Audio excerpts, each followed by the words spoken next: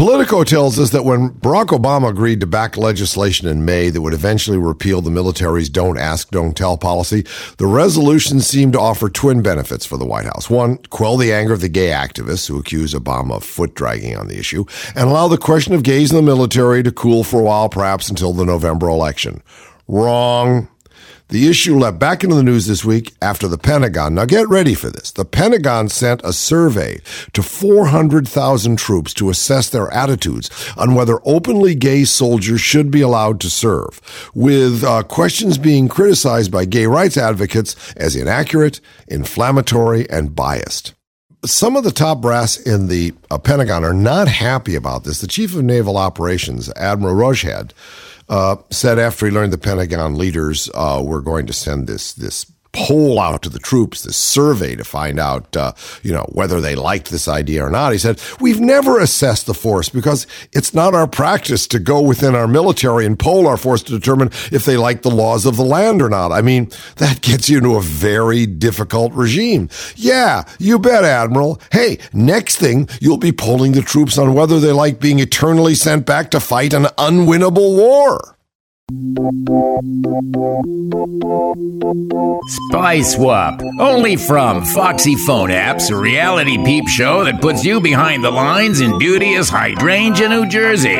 Get your bust or six-pack implant and lets you find out for yourself the state secrets behind golf courses, McMansions, hedge funds, and all-American suburban sex. Hey, it's better than Siberia, right? But when the FBI kicks in your door, the real fun starts. Which family stays put on Elm Street and which one flies Vision Air to Guantanamo? Spy Swap tonight at 9, only on cable, Hulu, YouTube, Facebook, Twitter, and iPhone. And you can follow the families in exile on Google Maps.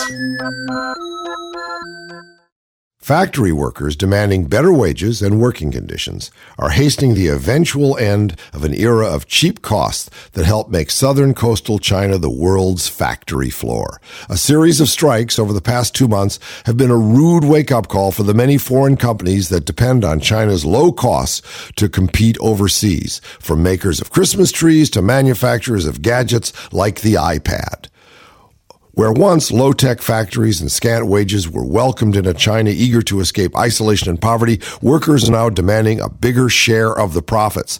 Also, China's putting money into the hinterland, and people are saying, I don't want to live here in East China where they speak Cantonese and everybody is being, exploited by Americans and Koreans and Japanese.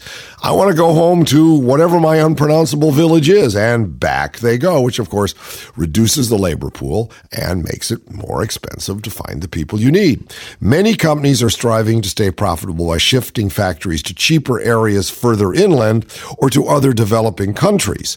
And few are even resuming production in the West. They're coming home. The bastards who took our jobs away are coming home because the days of slave labor are ending in China. Why don't we wait for them at the dock as they arrive and hand them a massive tax bill for all the honest work they shipped abroad? China is going to go through a very dramatic period. The big companies are starting to exit.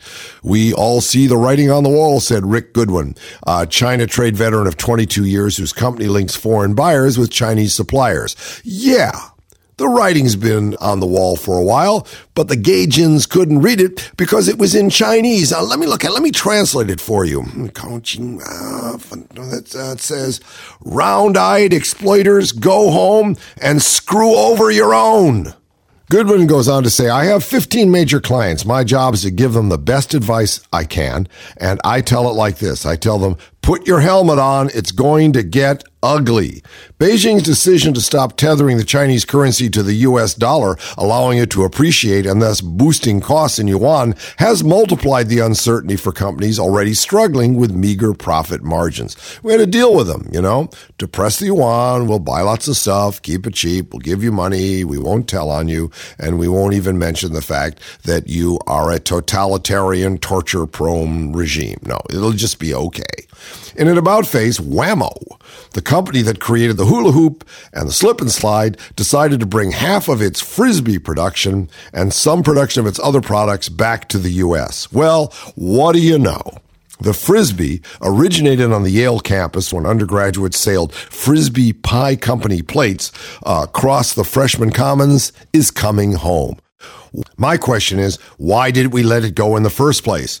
All in the name of free market capitalism. You know, the only thing free about free market capitalism is that corporations are free to live off a morally corrupt American tax system while they exploit workers abroad and flood us with cheap and often useless goods.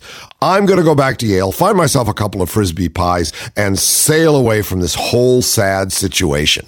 Well, there's more news. Life science companies have shifted some production back to the U.S. from China. In some cases, the U.S. was becoming cheaper, said Sean Carl, director of consulting services for Burlington, Mass-based Importus. That may soon become true for publishers, too. Printing a 9-by-9-inch, 334-page hardcover book in China costs about 44 to 45 cents now, with another 3 cents for shipping, says Goodwin. The same book costs 65 to 68 cents to make it in the United States.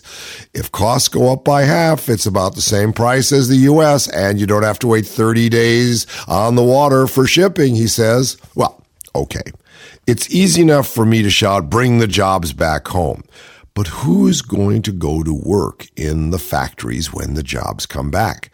The entitled generations who have watched 3 decades of TV where no one works? They just consume and natter away about who's dating whom? No, we have no will for work that is not supported by the national culture, and the national culture support system is TV and the internet. Our national heroes are the Kardashian sisters, whose only work is getting their nails done and their pictures taken hanging around the club or the pool doing absolutely nothing. It's the immigrants who will take the jobs, not from us, but by default, because we've traded in the lunchbox for the Xbox. In its most recent survey issued last February, restructuring firm Alex Partners found that overall China was more expensive than Mexico, India, Vietnam, Russia, and Romania. Mexico in particular has gained an edge thanks to the North American Free Trade Agreement and fast, inexpensive trucking, and dangerous trucking, says Mike Romeri, the executive with Importus, the consulting firm. Makers of toys and trinkets, Christmas trees, and cheap shoes already have folded by the thousands from China and moved to Vietnam, Indonesia, and Cambodia. The problem is these countries lack the huge workforce, infrastructure, and markets that China can offer, and most face the same labor issues as China. And let's not forget, just a few years ago, we did a good job of totally destroying the infrastructure of Vietnam and Cambodia.